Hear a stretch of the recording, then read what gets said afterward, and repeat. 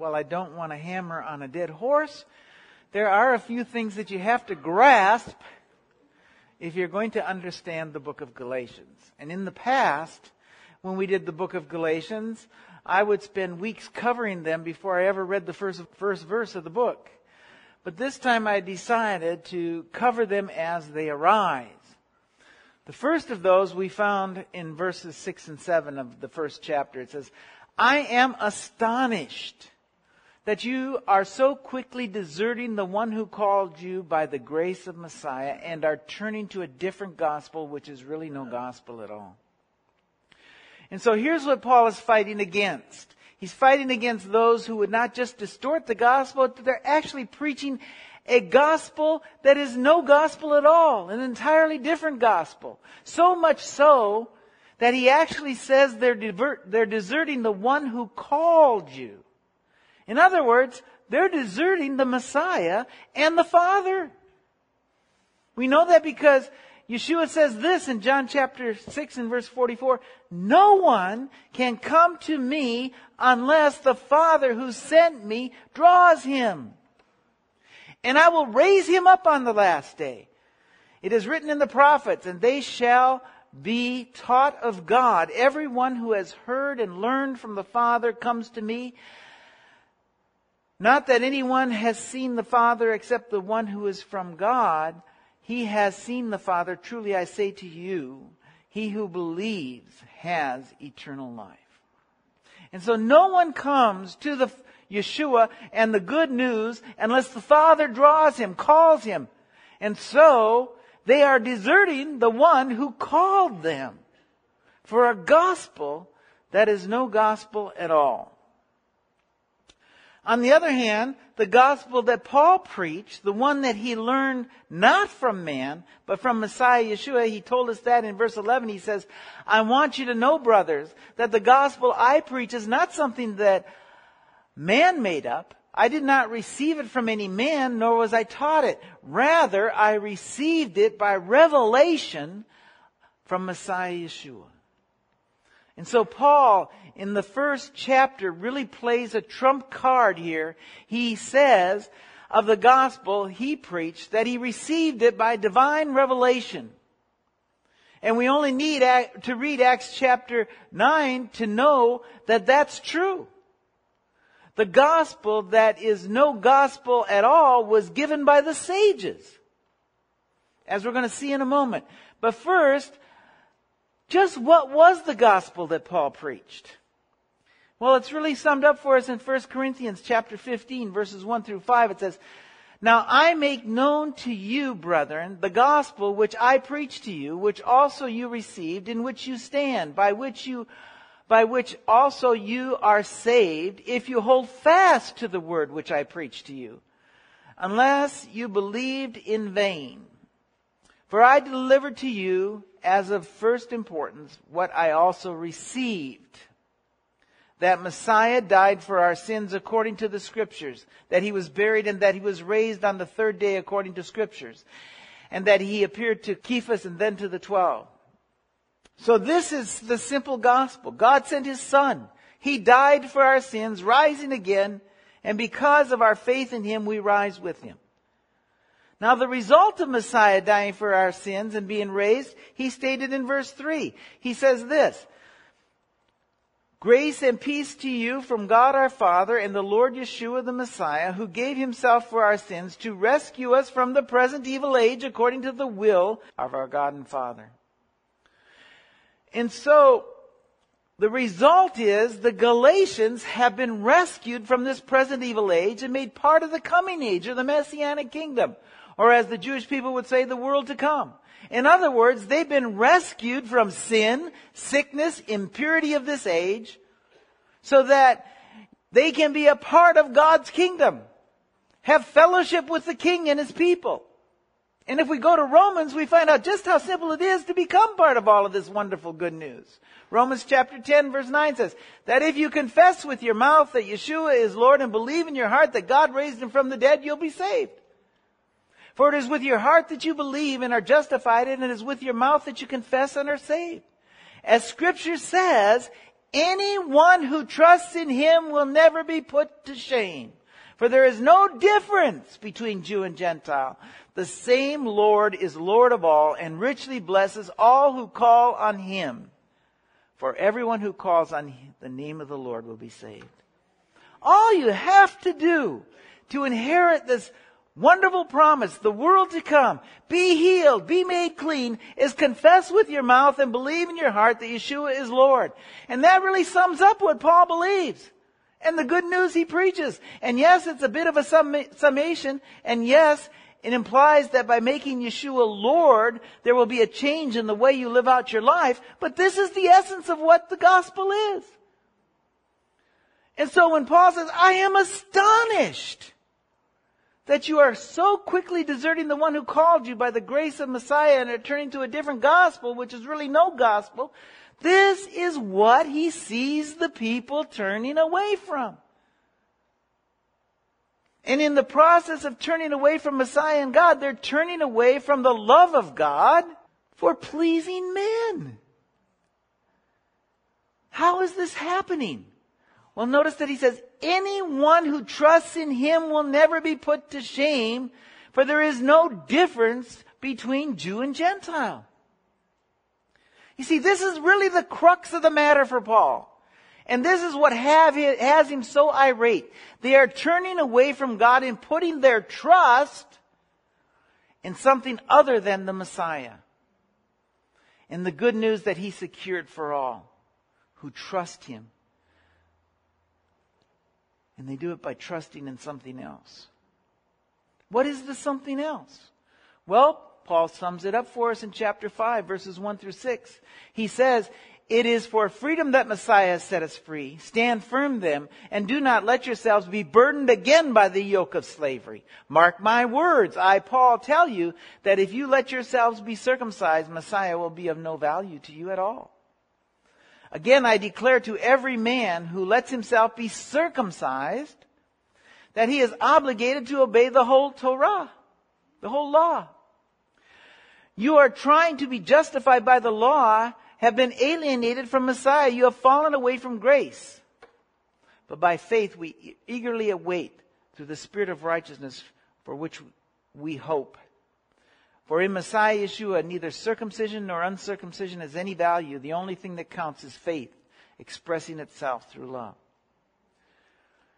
You entered into the kingdom. You received the love of God and the salvation of God because you trusted in Messiah Yeshua alone.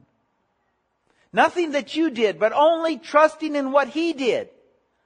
So now that you have arrived and you're in right standing with God,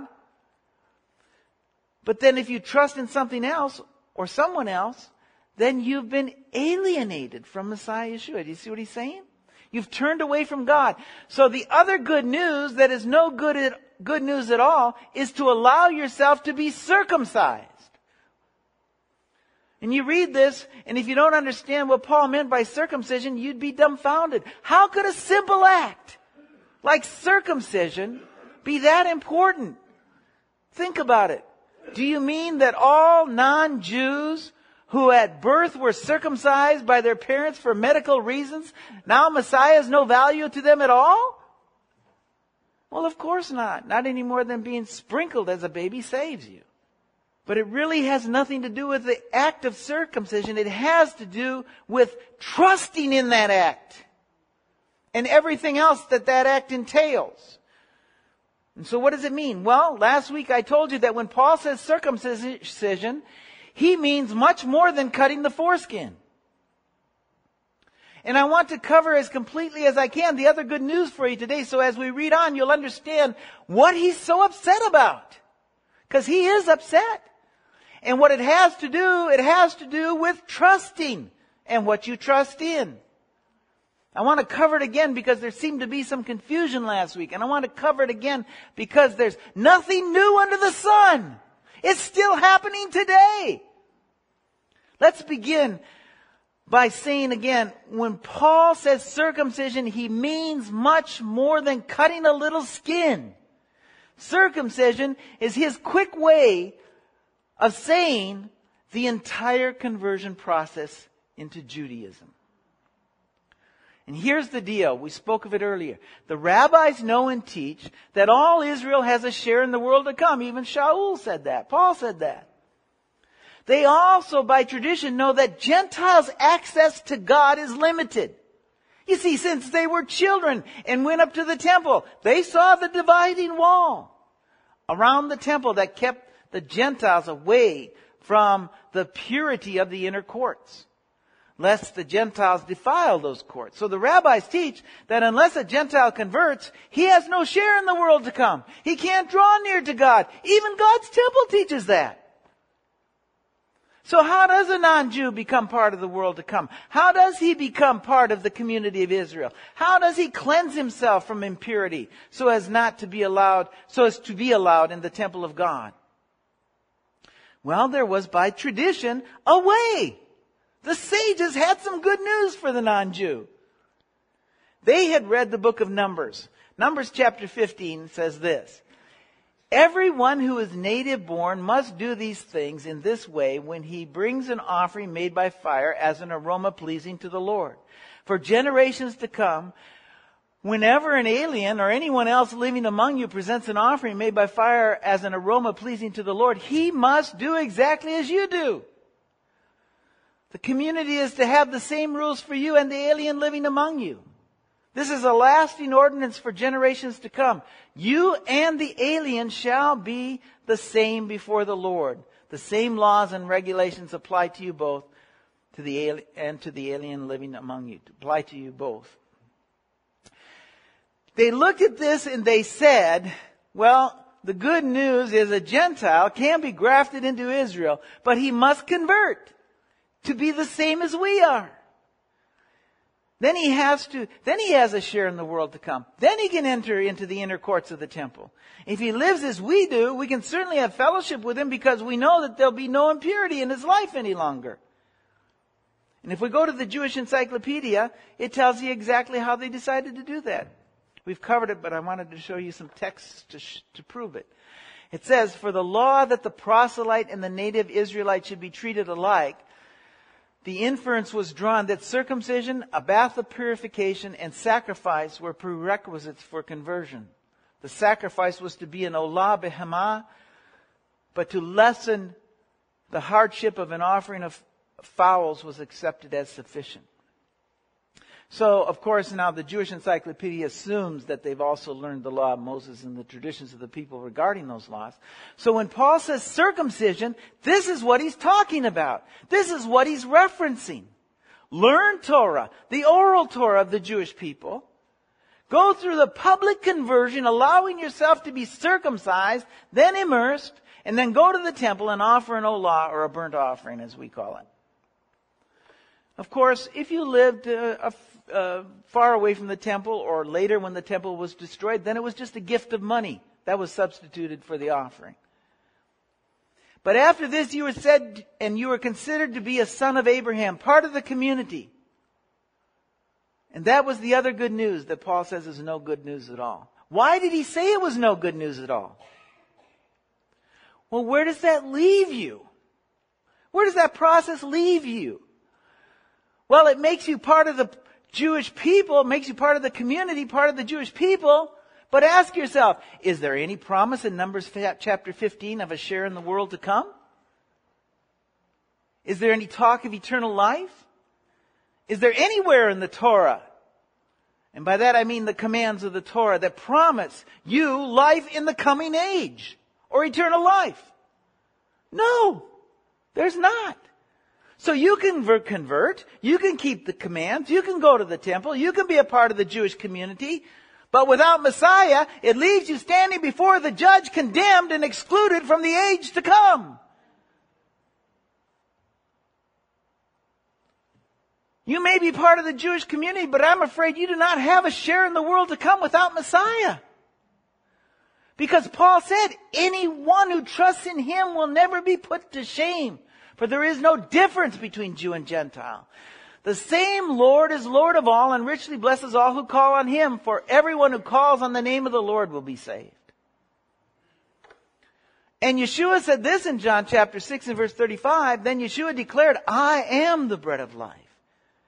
He who comes to me will never go hungry, and he who believes in me will never be thirsty. But as I told you, you have seen me and you still do not believe. All that the Father gives me will come to me, and whoever comes to me, I will never drive away. For I have come down from heaven not to do my will, but the will of him who sent me. And this is the will of him who sent me, that I shall lose none of all that he has given me, but raise them up on the last day. For my Father's will is that everyone who looks to the Son and believes in him shall have eternal life, and I will raise him up on the last day. The point being, there's no offer of eternal life or the world to come without Yeshua. None. That's what makes the gospel so offensive to Paul. The other gospel so offensive to Paul. He knows that it is not good news because there's no life that is life within that gospel. And so you've turned away from the gift and the love of God and put your trust in something other than Yeshua. Do we all get that now? And as I said, there's nothing new under the sun either. Look at the teachings of this world today. Think about it. I watch non-Jews saved and they come into the Messianic community. They start to read their Bibles and they read the wonderful promises given to the Jewish people in this life if they follow God and keep His commands. They read words like this of Paul in Romans chapter 11 and verse 25. I do not want you to be ignorant of this mystery, brothers, so that you may not be conceited. Israel has experienced a hardening in part until the full number of Gentiles come in, so that all Israel will be saved, as it is written, the deliverer will come from Zion and turn godliness away from Jacob. And this is my covenant with them when I take away their sins. As far as the gospel is concerned, they are enemies on your account. But as far as the election is concerned, they are loved on account of the patriarchs, for God's gifts and His calls are irrevocable. You see, they start to read stuff like that, and what do? They start to covet. Oh, isn't that wonderful? They start to wish they were Jewish. And then they hear a teacher like Jim Staley, Ed Chumney, Monty Judah tell them that they're one of the lost tribes of Israel. And that sends them scurrying about to find out what tribe they're from. These teachers want to tell you things like, if you're British, it's because you're one of the people of the covenant. British comes from the word Brit in Hebrew, or the word for covenant. That means you're a son of the covenant. You're British. And it's because you're one of the lost tribes. The problem is, British doesn't come from the word Brit. Any dictionary will tell you that. So the point is, people begin to put their trust in being one of the lost tribes instead of one of the called of God and found in Yeshua. One of the lost tribes instead of one from the nation that will be blessed through the son of Abraham. That will be blessed because of Yeshua's sacrifice. You see, it's the same thing Paul is upset about, but they're coming from a slightly different angle. The two-house people usher in the back door, but the result is the same. In Paul's day, the rabbi said, if you're a Gentile, you must be circumcised, keep Torah as a Jew, and in general convert. The two-house people say, oh, you're one of the lost tribes, so you should circumcise yourself and be because you're part of Israel, and the Torah commands all Israel should. And you should keep all the commands as a native-born Israelite. So in general, they're telling you need to convert. You see, the result is the same. You put your faith, your trust in something other than Messiah Yeshua. And if you want to know why I get so upset with two-house theology, it's the same reason Paul is so upset with his other gospel. It's the same thing, just wearing a different coat. People start to look to other things rather than the only King. If they truly understood the good news that Yeshua loves them and saved them and rescued them, just as they are, and it's the same for both Jew and non-Jew, they wouldn't care if their grandparents 50 generations removed was Jewish or not, or one of the lost tribes. If you put your trust in anything other than Yeshua, you're going to end up standing before the judge one day naked without an advocate. You know, there's another teaching out there that's worse than that one. This is what I call the worst of the worst.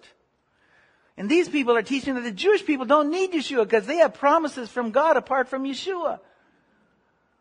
That's even worse because now you're not going to witness to the Jewish people because they're Jewish. And Yeshua just told us, Paul just told us there's no difference between Jew and non-Jew. You're going to fail in what every believer is called to do, to win souls like Abraham did, like we heard in the commentary. To be a light to the world. But they think they have another Savior. It's their ethnicity. That is baloney. I hate to tell you folks, it's sad that most people don't even understand the good news. I think it's so sad that people turn to people like Chumney and Staley and Monty Judah to learn from these men who don't even know the good news themselves. Why would you want to learn from somebody like that? Who hasn't got the basics down? All of these things are baloney. And they're distractions from the truth that there's only one way of salvation and right standing with God. And that's to trust in the redemptive work of Yeshua the Messiah. Nothing else matters. And if you trust in anything else except believing in your heart and confessing with your mouth that Messiah died for our sins according to Scriptures and that He was buried and that He was raised on the third day according to Scriptures, you're going to have a real problem on that day. Because you've left the one who called you. And so Paul says, in verse 10 he says, now, am I now trying to win the approval of men or God, or am I trying to please men? If I were still trying to please men, I would not be a servant of Messiah. Now, of course, he's speaking of himself, but you know, he's really turning the table here.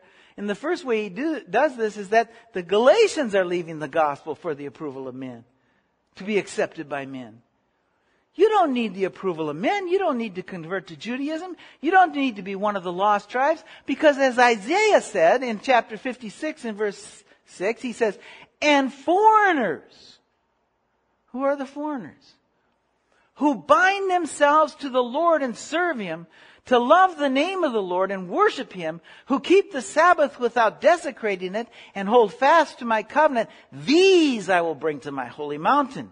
And give them joy in my house of prayer, and their burnt offerings and sacrifices will be accepted on my altar, for my house will be called a house of prayer for all nations.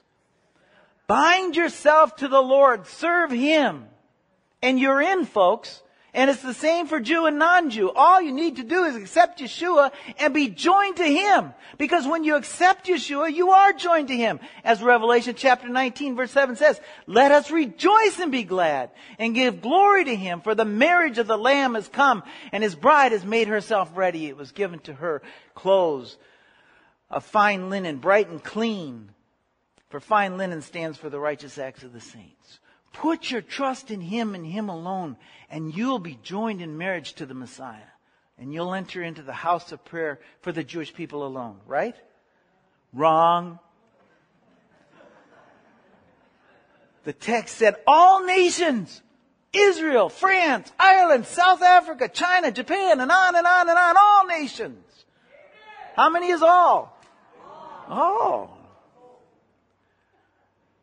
Okay, so now I think you've got the gravity of the situation here for Paul. He's upset. And you also know why I get upset with the garbage on the internet. So verse 10 says, let me read it again. Am I now trying to win the approval of men or of God? Or am I trying to please men? If I were still trying to please men, I would not be a servant of Messiah.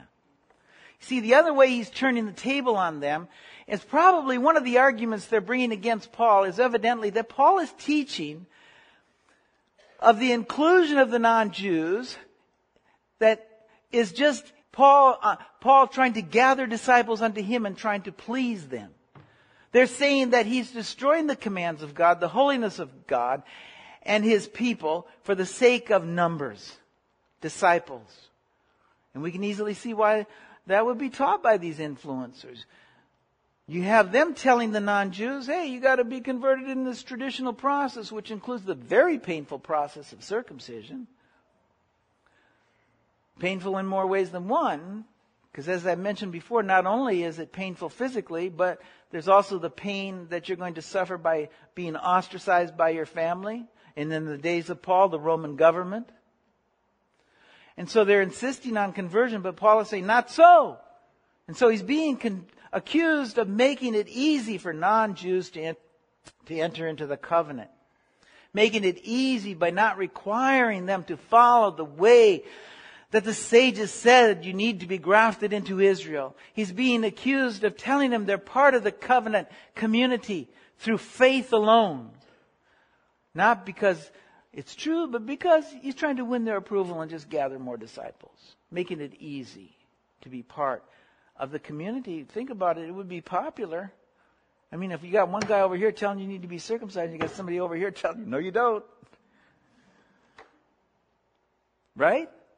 And so the accusation is that he's passing the tough rulings of the fathers and the traditions of the fathers to please the Greeks and win disciples. And to that he says, if I were trying to please men, I would not be Messiah's servant. Did Yeshua please men? Paul didn't please men either. They were not men pleasers. The fact is that Paul used to be a man pleaser.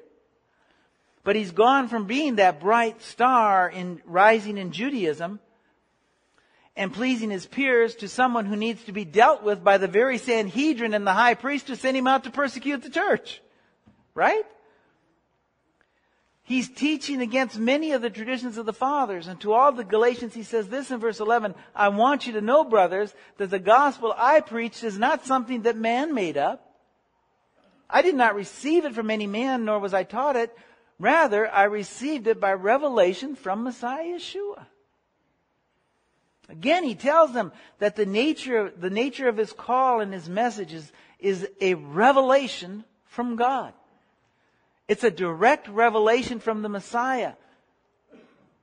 That is good news, and nothing else is good news at all. And yes, it bypasses the tough regulations of the fathers. That's part of why it's good news. Amen? And yes, it is a gospel that doesn't include circumcision for entrance into the covenant, because entrance is and always will be by the grace of God. And no, it's not that I want disciples for myself. It's the message from God.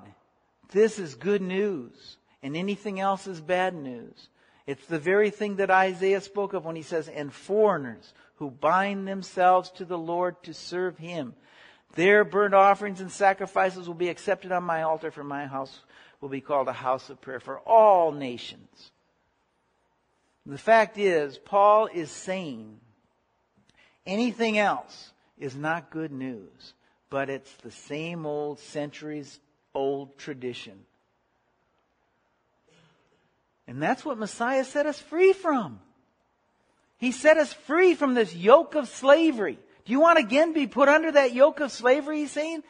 They're trying to put on what Yeshua spoke of in Matthew chapter 23. The teachers of the law and the Pharisees sit in Moses' seat. So you must obey them and do everything they tell you, but do not do what they do, for they do not practice what they preach. They tie up heavy loads and put them on men's shoulders, but they themselves are not willing to lift a finger to move them. Paul is saying you're leaving the grace of God for a heavy load, a yoke. It's why the Council of Jerusalem will later decide in Acts chapter 15 and verse 9. He made no distinction between us and them, for He purified their hearts by faith. Now then, why do you try to test God by putting on the necks of the disciples a yoke that neither we nor our forefathers have been able to bear? No, we believe it is through grace of our Lord Yeshua that we are saved, just as they are. You see, the apostles understood the gospel. They knew that God accepted the non-Jew as they were, and neither they nor themselves need to put on this yoke, this heavy burden of the fathers, because after all, it was never good enough anyway. Yeshua told us that in His very first Sermon on the Mount. He said, for I tell you that unless your righteousness surpasses that of the Pharisees and the teachers of the law, you will certainly not enter the kingdom of heaven. So now we know why Paul is upset. They're turning from the salvation of God to something Yeshua said is not good enough. The only righteousness that's going to see you to the world to come is that which is found in trusting in the redemptive work of Yeshua and trusting in it alone.